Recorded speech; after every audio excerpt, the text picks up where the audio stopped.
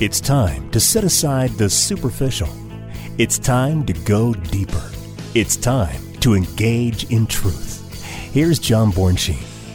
Well, hello, everybody. Welcome back to Engage in Truth. This is John Bornschein. I'm the senior pastor of Calvary Fellowship Fountain Valley right here in Colorado Springs, and I am so excited that you are tuning in today. With me in the studio is Mike Mallinger. Mike, so good to have you back, my friend. Yeah, it's good to be back, John. Well, this is our roundtable format, and we are continuing in a conversation, a dialogue we had last week on gun control.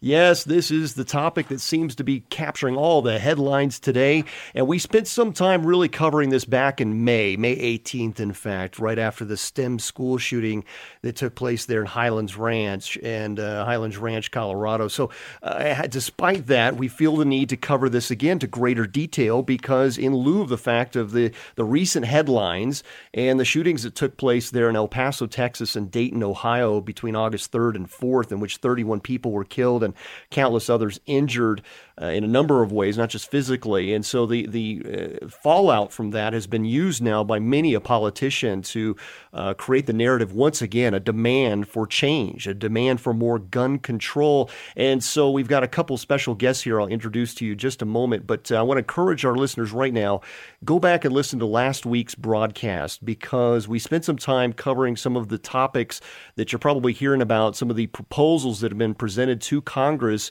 In fact, they're trying to call for the Senate to come back for recess. They were doing all these issues to try to present these hot bills and topics to Congress to take action. And so we covered a bit of that last week. I want to encourage you to go back and listen to that. Share it with your friends. You can find that broadcast at calvaryfountain.com. There the podcast is. Share it with your friends. Put it on Facebook. Get the message out there. But here's a harsh reality. More laws do not bring morality. In fact, there are more than 200 laws and 3,000 regulations that are passed each year federally. In fact, there are 90,000 regulations and 4,300 laws have been passed since 1995, adding to more than 300,000 laws right here in these United States. And in fact, there are already 20,000 laws just governing the use and ownership of firearms. So let's just clear up one of the many stats that we'll talk about here on this program. You've probably heard a number of narratives, folks that are citing statistics that are really unsubstantiated. In fact, one of those that you probably hear often is, or at least you feel, maybe the perception is that America is leading all other nations in mass shootings of some sort. Well, the United States is number 10 on the list of countries in the world with gun violence, not number 1. As the media might have you believe. And according to the Crime Prevention Research Center, the United States falls to number 11 in mass shootings worldwide. And when compared with frequency, the U.S. falls to number 12, behind countries like France, Austria, Finland, Norway, and even Switzerland. So there's this great illusion being propagated that the U.S. is leading the way in all these categories of gun violence when this is clearly false. But what we can agree is that any gun violence is wrong and should be prevented at all costs. So to help us navigate this very delicate subject, we have these two special guests with us who were also with us last week, Michael Cole and Robert Neal, and both men are highly trained, certified firearm experts, dealers, and instructors, and they've agreed to help us examine this gun control subject with further clarity. Gentlemen, welcome back to Engage in Truth. Thank you. Glad to be here. Thanks for having us. Well, last week we just spent most of the program talking about what's been recently proposed to Congress, that this narrative, this idea that more laws somehow will save the day, that'll make America a safer place. We talked about what's been proposed of further background checks, red flag laws, assault weapons bans, high capacity round, these magazines that hold 100 rounds or more, a ban on those, even smart guns and technology to be able to identify the fingerprint of the user. And so we covered some of that in the brief time that we had. But I wanted to start off this particular program with really this, I think, a viable statement to make here. That we can talk all day long about the 31 people who were killed in El Paso and Dayton, and it can break our heart, and it rightfully should. But due to the opportunity that this narrative is now presented for agenda-driven politicians who are seeking their own personal seats of power and not the betterment of society, they seem to completely ignore the 74 people who were shot over the same weekend in Chicago, a city that has strict gun laws. And the Chicago Tribune now reports that 1,700 people have been shot in Chicago over the past 7 months, and 300 of those were fatal. So Mike Malinger is a co-host of this program, of this roundtable. Maybe you could jump in on this particular thought. Do more gun laws actually work? Well, let's look at the past. Did prohibition work, or did it just fund another industry like bootlegging and speakeasies? Right. Did it make Al Capone rich beyond belief? Right. And they couldn't even catch him. They finally had to get him for tax evasion, right? Tax evasion. Right. And how's that war on drugs working for us right now? Right. I mean, it's another thing. It's just all these things do is fuel the black market. The black market becomes very viable, and there's ways around these things. So lawbreakers, they don't care about the laws. Right. When it comes to gun laws, they don't run to Mike or Robert and say, hey, man, I want to buy a gun. Right. So I could go rob some stores. That's just not how it works. Right. You know, in Chicago, these guys aren't doing that. They're not going down to the local gun dealer. Is there even a local gun dealer in Chicago to start with? Right. It's only disarming the good guys. That's really. Right. Yeah. In the end, the good guys get disarmed, the outlaws have guns, and the story continues. Yes. Right. Okay, so let me direct this question then to Mike Cole and Robert Neal. Do you feel, and just be honest with this, I mean, this is really, I think, what people are asking the NRA to consider, what they're asking Donald Trump to consider, amongst many others. Is there really a compromise here with gun control? Is there a way that we can appease both sides of the aisle in this conversation? I mean, is there a win-win, really, at the end of the day?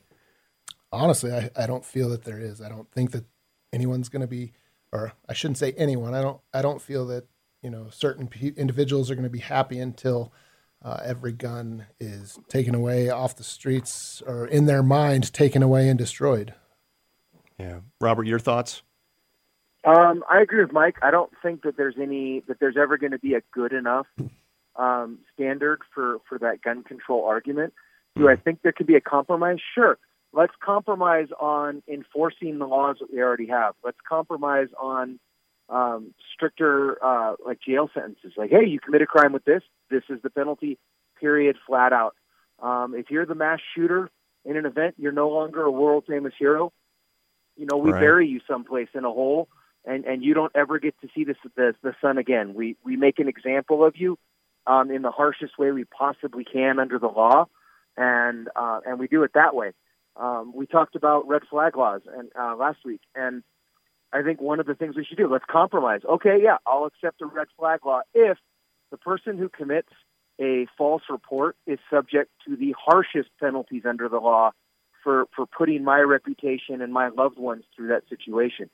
I think Dan Crenshaw mentioned that the other day when he was trying to kind of rebuke the things he had said and what people thought he meant. Let's take away the ability to do false accusations underneath that, and add stiffer penalties to the crimes that are being committed. We already know for a fact that the law-abiding gun owners aren't doing anything but being affected by the gun laws. We're not the ones out there doing this stuff. So let's compromise and say, okay, let's make it harder for the criminals to get them through black market means. Let's make the penalties for doing that and getting caught at a straw purchase or anything like that much more harsh, as opposed to, hammering down on more law-abiding citizens. Yeah, and this is to Mike and Robert. On getting a driver, they're comparing getting a driver's license to getting a firearm. And, they say it's, I've heard somewhere they say it's easier to get a firearm than it is to get a driver's license. And then somebody says it's easier to get a driver's license than a firearm. I mean, shouldn't a driver's license be much easier to get a firearm? And give us a little insight to the process of actually trying to buy a gun. Good with that. You want to take it, Mike? Sure. So trying to buy a firearm the legal way through a licensed dealer in this state. There are other states that, you may not have to necessarily do that. But going through a dealer, legally, you got to fill out a ATF form 4473. It's a federal form. Right at the top, right in big letters, warning you may not receive a firearm by federal or state law the information, if you fill out this form illegally, the information you provide will be used to determine whether you're prohibited from receiving a firearm. Certain violations of the Gun Control Act, 18 USC 921, etc., are punishable by up to 10 years imprisonment and $250,000 fine. You're asked all sorts of questions on this. You've got to include your name, place of residence, the place of birth, city and state, your height, your weight, your sex, birth date, your ethnicity, your race. Then you're asked multiple questions that I know you're not asked about getting a driver's license. Are you an unlawful user or addicted to marijuana or depressant, stimulant, narcotic drug? Have you ever been adjudicated as mentally defective, or you ever been committed to a mental institution? Have you ever been dishonorably discharged from the military? Are you subject to a court order, restraining order for harassing, stalking, or threatening a child or an intimate partner? I know that you're not asked that for a driver's license. Not only that, citizen. Yeah, or a citizen in this state. But that's another topic. But then after all of that is filled out, you've got to show proper government ID with picture, and then all of this information is entered in. And 2 background checks are actually done in this state, both a state-run background check from the Colorado Bureau of Investigation as well as a NICS background check through the FBI. So absolutely very thorough. Not easier to get a gun than to get a driver's license. Right.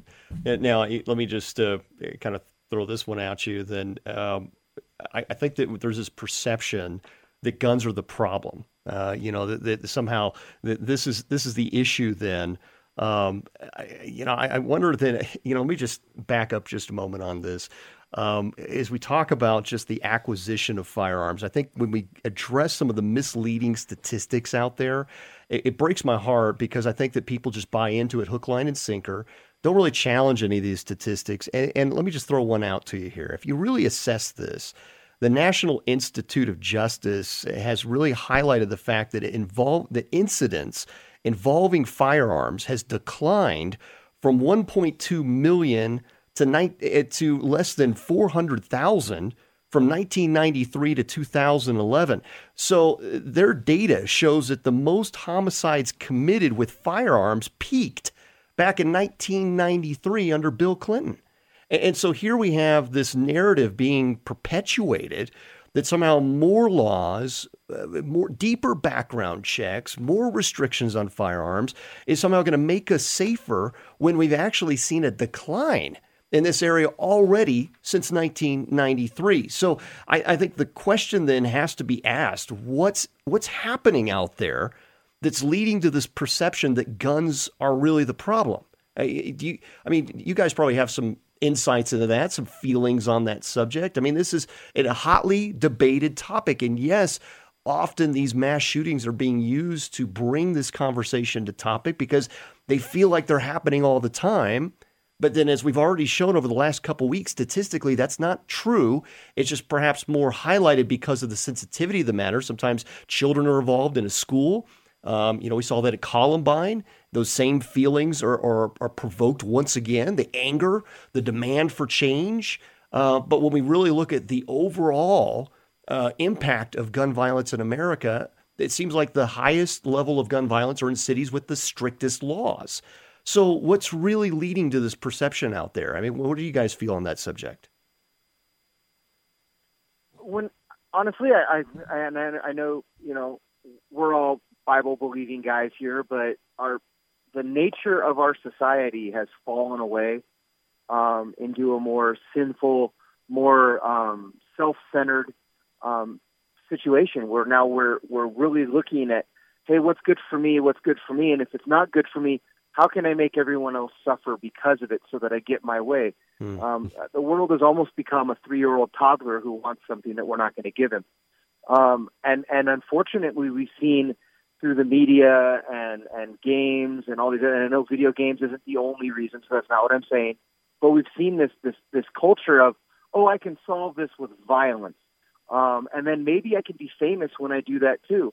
And it's really the tool used is irrelevant in the situation. The last year before, we had a guy drive through New York just running people over so he could get famous. You got guys running around with knives, stabbing people, hitting people. The guy in Walmart a couple of years ago that walked around Walmart randomly hitting people with a baseball bat that he picked up in Walmart. Do we need to lock up the baseball bats at Walmart now? Right. It really is. It's a media-driven frenzy to put attention on something that there's a certain set of people that want to change. You know, and I don't see the relevance of it changing. Okinawa, when it was taken over by Japan, they said no more weapons. We came up with karate. The Philippines, they said no more weapons. They decided, okay, we're going to learn how to use knives really, really well. Violence perpetuated has nothing to do with the tool and everything to do with the society and the people in it. Mm-hmm. I'd agree with that. And I know, Mike, we've talked about this a great deal, that there's actually some other root issues of psychedelics, of drugs that have now been, because since we couldn't beat the war on drugs, now we're just going to legalize it all into almost every type of level. And then we see that there's a direct correlation with firearm gun violence with drug use, and instead of dealing with the drug use, well, we're making money off of that now, so we can't keep harping on the drug issue. Now we're going to deal with the gun issue. I know we've spent a great deal of time on broadcasts past on this. Any thoughts there from you as well? The real problem, a lot of the problem that you and I have talked about in the past is morality. Right. Morality, the dumbing down of society, the lack of teaching history, prayers taken out of the school. Right. You can't have a Bible in school. I mean, if you walk onto a college campus and try to give Bibles away, right, you could get beat up. So, Yeah, it definitely started in, I think, personally, we won't get into a theological debate here, and other people have many opinions, but this really does seem to have escalated since 1962. People highlight that year of saying, well, prayer was removed from schools. And Correct. of course, we know that it was even much more than that. Prayer, as powerful as it is, and that's even a hot topic today, well, whose prayer? Prayer to Yahweh, or is it prayer to Allah, or how do you delineate then how you can pray in schools? Well, people need to understand here that in 1962, voluntary prayer was forbidden, the inclusion of Scripture was terminated, classes on religion halted, the Bible ordered out of all school libraries, 10 Commandment displays were removed. Talk about a basis for morality even in the 10 Commandments, which is why you'll see them at in Washington, D.C., often prominently displayed there. Religious artwork was covered. Religious content in student papers or speeches was forbidden. And the Bible was forbidden to bring into the classroom. So, Robert, you highlighted this, that we're having really a deficit of morality here, and it's impacted in very substantial ways. Over the last 50 years now, we've seen SAT scores plummet. American high school students now regularly finish last or near the bottom in math and science testing. The U.S. now ranks 65th in the world in literacy, when only a few decades ago, America was one of the highest literacy rates. Crime in schools escalated, pregnancy rates, single-parent homes. We've seen this huge dilemma of direct impact to society when we turn to secular means. And Romans 1, of course, tells us that that's the inevitability. We remove God from the equation. We deal with cause and effect of that. So we could spend probably countless shows just talking about over the last 50 years. But, ultimately, I think, Mike, we were talking about this, that there really does seem to be an agenda here, more than just the guns themselves, because as long as 3D printers exist, as long as the knowledge of firearms exists, you're never going to eradicate them from civilizations. I think there's a last statistic I pulled, there was some 50 million small arm firearms in China alone, 20 million in Russia. America is not the safe haven for firearms. They're all over the world, 900 million of them around the globe, just in small arms alone. So we're never going to eradicate them. So all we're going to do is fuel the black market even more. And as long as knowledge of it exists, it will be a problem, no matter how strict the laws may seem. So there seems to be a bigger issue here that we've talked about. Yeah, I think there is a bigger issue. And we talked about morality. We talked about the family structure. Right. I think the big issue is to take guns away from us.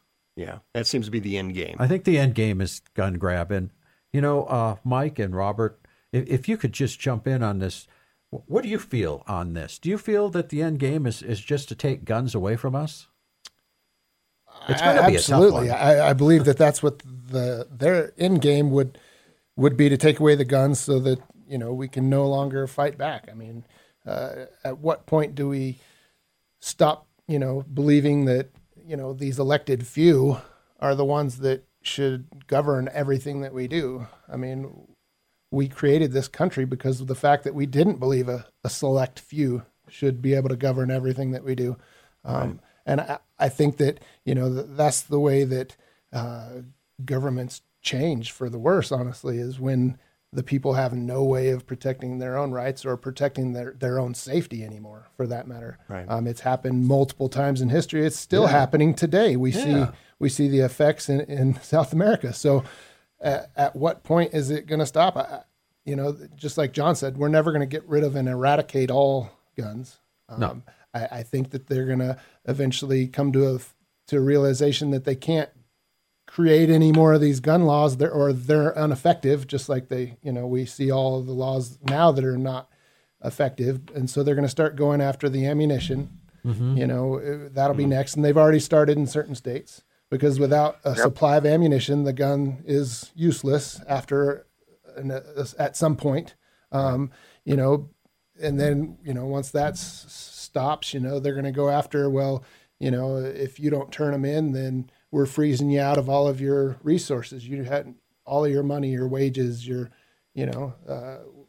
that's the way they're going to get you to turn them in. Well, let me ask you the tough question then related to this. And Robert, maybe you could chime in on this one in just a few minutes we have left. Is the fear of a coming socialist America the real issue behind the Second Amendment protections for gun advocates? I mean, are they really as worried about somebody breaking into their home or the ability to enjoy a firearm out in a sporting type event scenario, going to the firing range or even going hunting?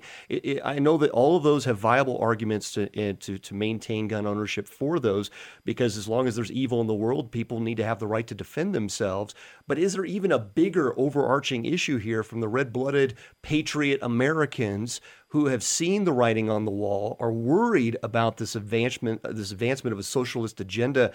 Do you think that's sort of the underlining issue here, to saying if we give a chink in the armor, if we compromise, if we release even more to those who want all of the firearms, is this really going to perpetuate a state of a future socialistic America?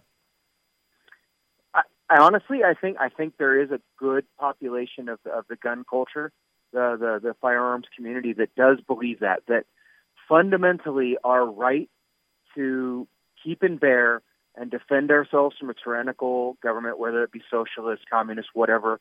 I think that at the core belief is, yes, that hey, I have this because I don't fully trust my government for now or in the future to forever say and keep their word that they will never do me harm or infringe further on my rights. I think there is a good majority of the population in the gun culture who feels that way. Do I think, hey, tomorrow? No, but I could see it happening in the future. I mean, we've seen, on both sides of the political spectrum, we've seen laws created that would infringe on our rights, whether it be, Mike mentioned, ammunition bans or regulations that are prohibited. We just saw one of the first major parts components prohibition with the bump stock. What seemingly looks like a needless toy was regulated down to non-ownership status. And we're hearing future talkings of, well, you can't buy a trigger, or you'd have to regulate or serialize a barrel or a trigger guard or any component that could be used to build a firearm. And when you start getting into that, and then you're like, okay, at what point do they stop? And all of a sudden, you aren't allowed to have it.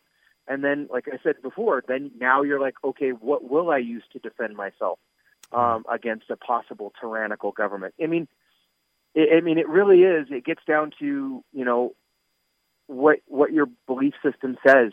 As believers, we're like, hey, we're supposed to render under Caesar's what is Caesar's, but at the same time, hey, if you don't have a cloak, go buy one. And if you don't have a sword, go buy one. And, the inflection there is you're going to need it in the future. And when the main guy tells you, hey, in the future you're going to need this, you probably want to listen.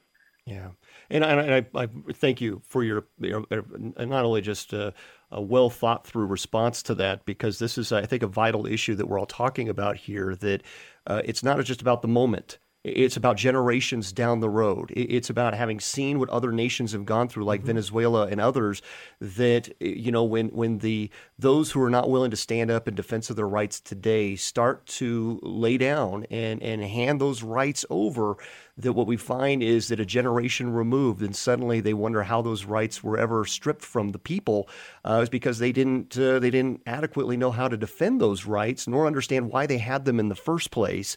That we seem to think that bigger government is the solution, that somehow bigger government's going to solve all the problems, that instead of me pulling up my bootstraps, learning how to work and solving the dilemma in the strength that we hand down from one generation to another, a father teaching his sons and so forth, and raising up a generation that can solve these challenges, we're now looking to big government to solve all of the problems of the day. And the bigger the government, the better the utopia, and bigger government never leads to a dictatorship. Bigger government never leads to infringing on my rights or in somehow enslaving the people. That's never happened through history. So it's obviously in the sarcasm that I'm laying on pretty thick there. I think the reality is when we look to where we stand today, maybe it's not tomorrow, maybe it's 50 years from now, whatever that narrative is, we have a responsibility to at least make an intelligent argument of understanding why we have these rights in the first place, because they weren't given to us by accident. People laid down their lives to give us these rights because they were dealing with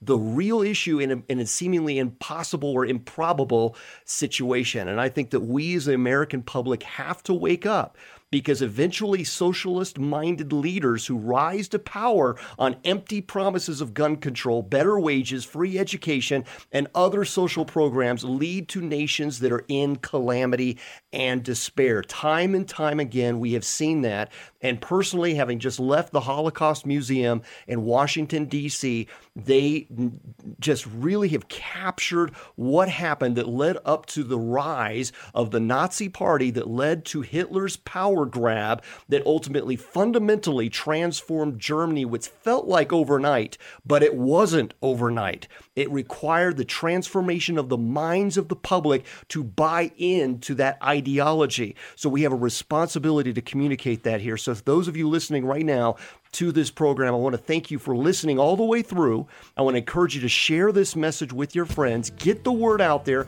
Be a voice in this conversation. Let your voice be heard. Go to CalvaryFountain.com. Again, CalvaryFountain.com. Listen to the broadcast there once more. Share it on Facebook. Get the word out. Be part of the narrative. Be part of the discussion. Get informed and listen to this broadcast. Certainly, I hope has helped you do that. Again, thank you for listening. We'll see you next week. God bless you.